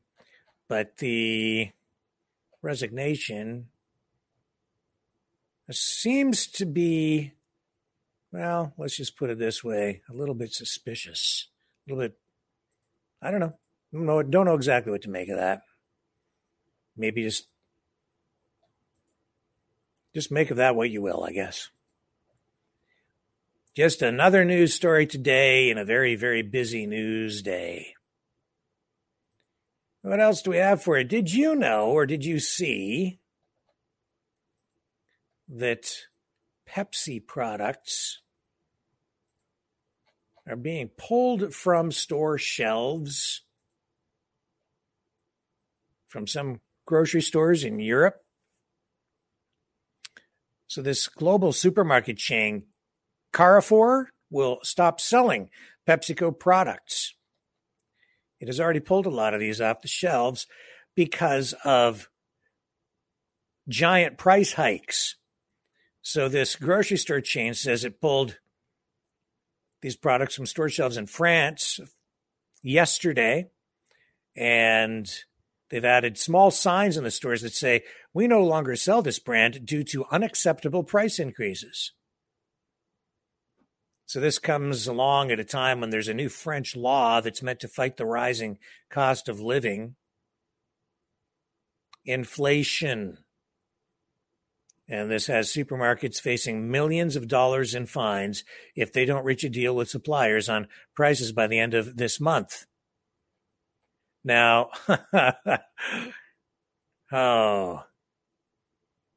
this is a slippery slope and a dangerous thing in my view.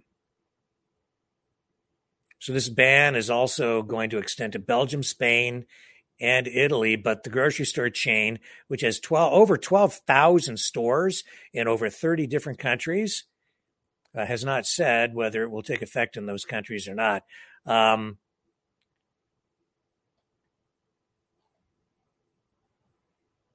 Pepsi has responded to this. I guess they say that they have been in discussion with the grocery store chain for many months, and they'll continue to engage in good faith in order to try to ensure that their products are available.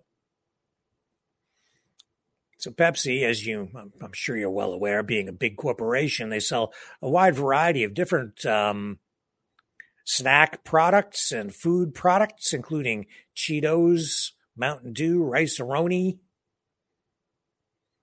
Prices have increased by double digits over 7 straight financial quarters. Most recently, there was an 11% price increase between July and September. PepsiCo's profits apparently are up, even though sales are down, because they're facing the challenges of inflation too, right? And they've been trying to compensate with smaller package sizes and smaller portions, I guess, to make things a little more affordable that way, but you're not getting any more value. Now, I think personally, when you look at these companies, every big company is profit oriented. They have a fiduciary duty to the shareholders of their company in order to maximize profits. That being said, what we're seeing here in the West, and we alluded to this in the interview with Kevin, is these governments have been printing money like it's going out of style. And as a result, you have a lot, like unprecedented levels of inflation, I would say. And it doesn't matter where you go in the supply chain, or, from production to consumer, distribution, retail, wholesale, wherever, everybody's facing higher costs. So then these politicians come along, and they're the ones, honestly, who have created this problem all through our Western countries with massive money printing, especially during the pandemic. Now we are starting to see, the real impact from this inflationary monetary policy, where they were giving away free money to people. When somebody gives you something for free, it isn't really free. You will end up paying for it through higher taxes, through inflation, less buying power. Your dollar doesn't go as far, prices rise. And then the politicians point to the big corporations and they say, it's all their fault. No, it was the politicians who did it. Now the corporations are going to respond the way they're supposed to. They're obviously going to try to maximize profits, but I wouldn't say that they're exploiting the situation, in my view. Maybe there might be some opportunities in some cases where a company might be able to exploit a particular situation, but don't kid yourself either, and don't misunderstand.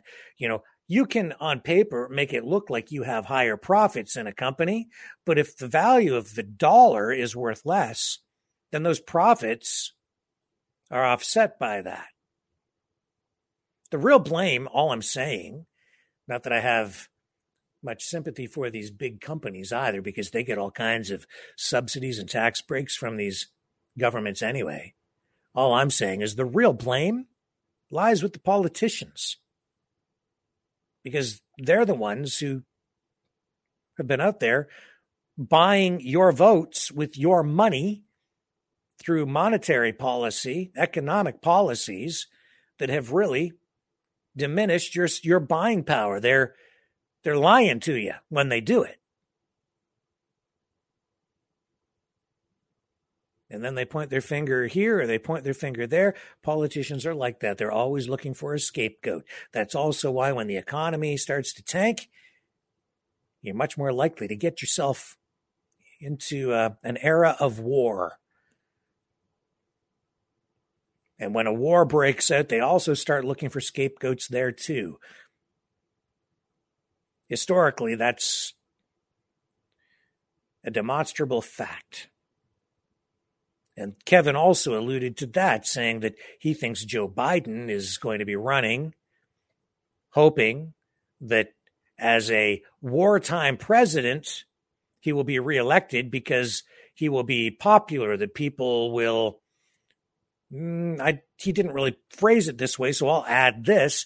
I think Biden is probably hoping, just like Justin Trudeau, will be hoping that a conflict, a war, will galvanize national support, that it will galvanize support for him, and it will also serve as a distraction to the problems that they have created, namely economic problems, inflation again. So then, like they've been doing all along with this war in Ukraine, and now this situation is escalating in the Middle East, blame the problems with the economy on the war. Oh, well, you have to pay higher prices. It's not us. It's the war. You just have to make do with less. No, the reality is the economic policies cause the problems. The war is exacerbating things, making things even worse. But it's the monetary policy that's the root cause of all the inflation. And the munitions manufacturing, all of the money being dumped into weapons, is creating an artificial economic boom. And I wouldn't even call it a boom, but you could call it an economic recovery coming off the pandemic. You can think about it in that way as well. You know, challenges in the economy because of the pandemic. They shut the economy down. They need to bring things back. So what do? You know, historically, they look at war as being something that's good for the economy. Yeah, and on the numbers column, and yes, you do put some people to work producing arms. So there is that whole industry. But in the long run, wars don't really benefit society at all because they're sort of counterproductive. You're blowing up your wealth. You're destroying everything. But I guess they get to build back better after. It's misguided. Imagine where our society would be if all that money had been put into building infrastructure, creating assets that increase productivity, improve the lives of people over time. Roads, bridges, factories, produce things, put people to work that way. No, they'd rather blow stuff up and then rebuild afterward, leaving in their wake death.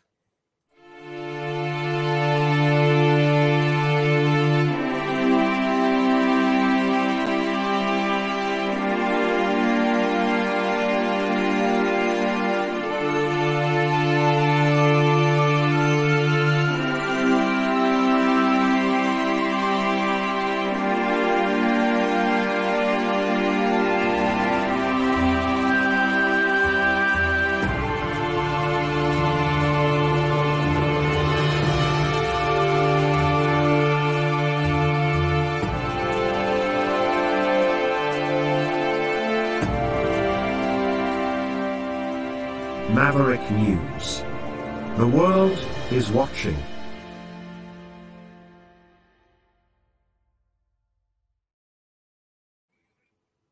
But hey, don't let a little inflation stop you from going on vacation with your estranged wife and your kids if you're Justin Trudeau. But karma's coming around, it seems. Apparently, new reports just coming in. The JT's plane has broken down. They went on vacation in Jamaica. And this is the second time in just a number of months where the PM's plane has gone on the fritz. So the Department of National Defense is saying that the Challenger plane that was sent to Jamaica this week for Justin Trudeau and his family to fly down for their Caribbean vacay apparently is busted. There's a maintenance issue on the CC-144 discovered during an inspection of the aircraft. It was discovered on January 2nd, according to this statement from the Department of National Defense. So they've sent down a second plane carrying a maintenance team. Off they go into the land of the sun.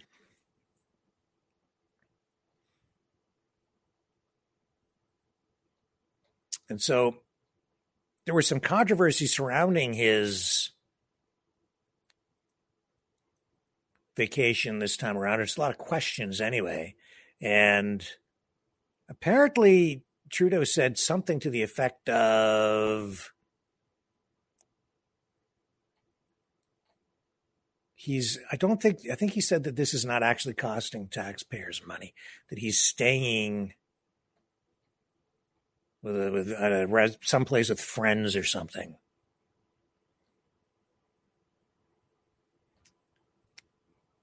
But flying on that jet costs a fair bit of money. I want to get the goods on his vacation, though. I can't remember what I was reading about it, but I'm pretty sure that's what he said. Let me confirm it. I'm going to come back and I'm going to tell you on the other side of this.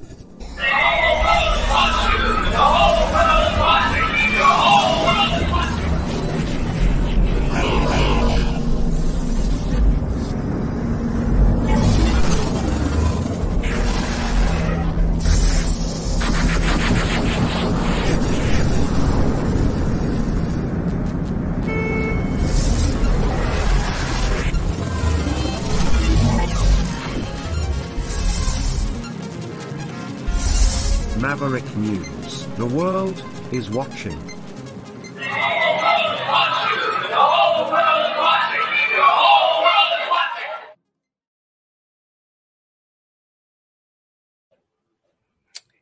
Yes, sir. So I did have this sort of right, but I've got the info here. I had put this aside yesterday, and because of all the Epstein stuff and everything else going on, didn't quite get to this. But Justin Trudeau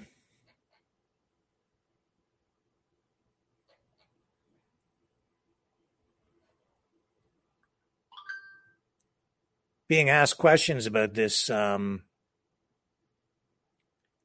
this kind of activity that he gets involved in when he goes on vacations. The opposition parties, they're criticizing him for spending his winter holiday at an oceanfront villa in Jamaica at, again, no cost. This story really was broken by the National Post. Rooms there go for about $9,300 per night, according to the website for this resort where he was staying. Prospect Estate and Villas, located near Ocho Rios. It's owned by Peter Green. He's a businessman, and the Green family has been friends with the Trudeaus for a long time. So according to this National Post report, Justin vacationed at Prospect Estate from December 26th until yesterday. He went down there with Sophie and their 3 children. Now, if he had paid for this on his own, this 9-night stay would have cost nearly $84,000. 84 grand. Well, that's quite the favor, isn't it?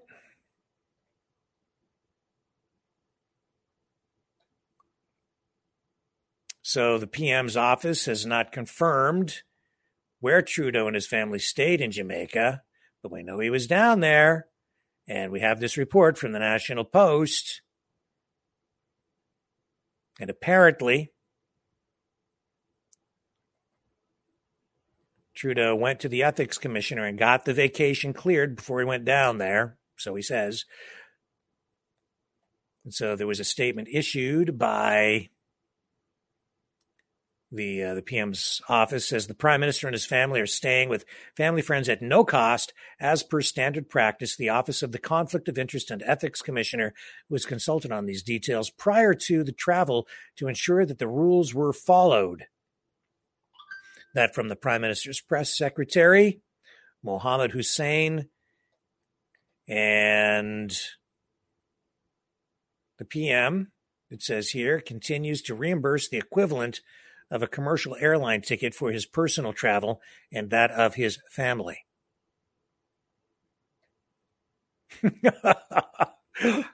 So he flies down there on a government plane, reimburses the government for the cost of a commercial airline ticket for his personal travel and, you know, the equivalent of what it would cost to fly commercial, but gets his own private plane, stays at this place for free, worth about 84 grand. And I'm sure there's, you know, no favors being exchanged there.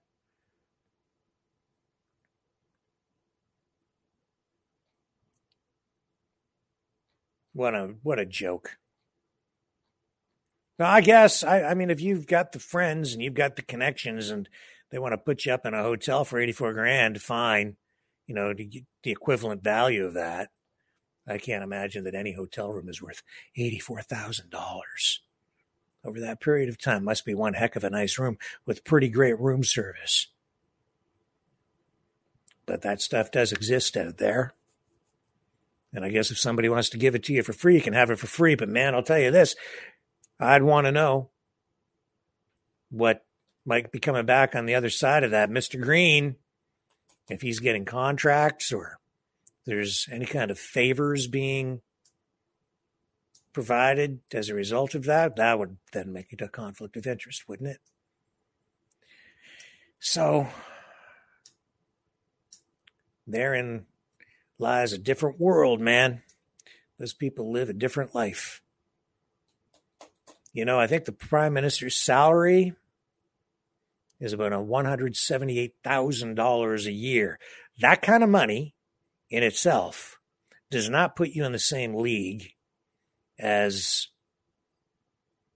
these high-flying elites around the world. Now, I would imagine JT gets some additional compensation on top of that.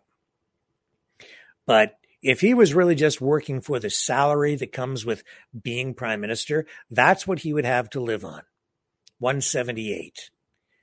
Do you really think that he could afford $84,000 over 9 days on a Prime Minister's salary? No. So I guess it's a good thing he's getting it for free.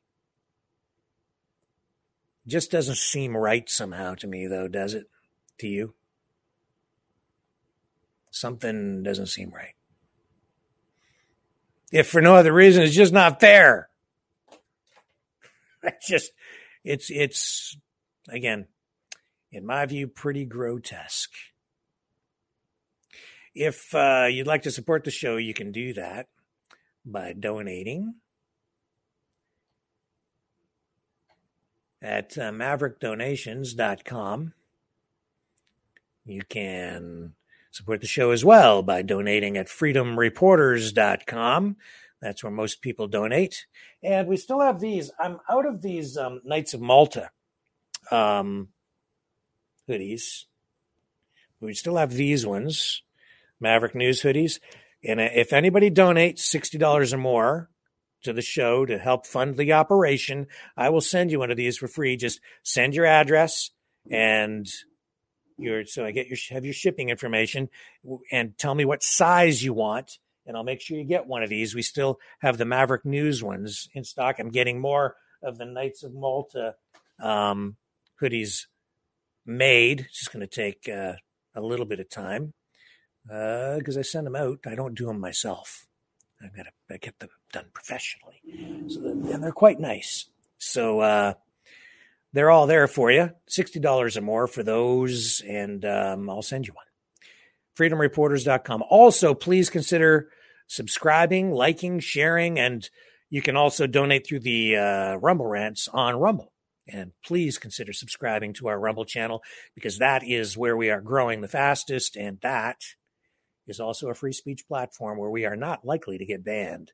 And tonight we're not even broadcasting on Facebook. I kind of gave up on it here for a few days while we regroup and deal with some of the issues over there on Facebook that are still ongoing, and ongoing problems with YouTube as well, which hopefully we can return to our main channel next week when our ban over there comes to an end. So if nothing else, it tells me that we are on the right track, doing the right things, getting you closer to the truth, because these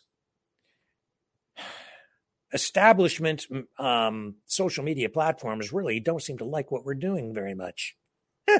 But that's okay, because I ain't quitting. And tomorrow night here on Maverick News, we'll have a special guest on to talk about the legal challenges still facing freedom fighters in Canada as they make their way through the court system. And there will be talk about what you can do to help them and support them if you feel that that is something you would like to do. So make sure you tune in tomorrow night, 6 p.m. Eastern Standard Time, right here on the Maverick News channel, and we will bring you all that information, and I'm sure that will be of particular interest to all you guys out there. So thank you very much for spending your time here again with me tonight, folks.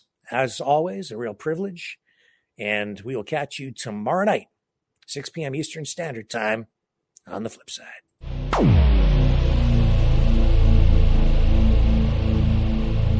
This has been a Maverick Multimedia production.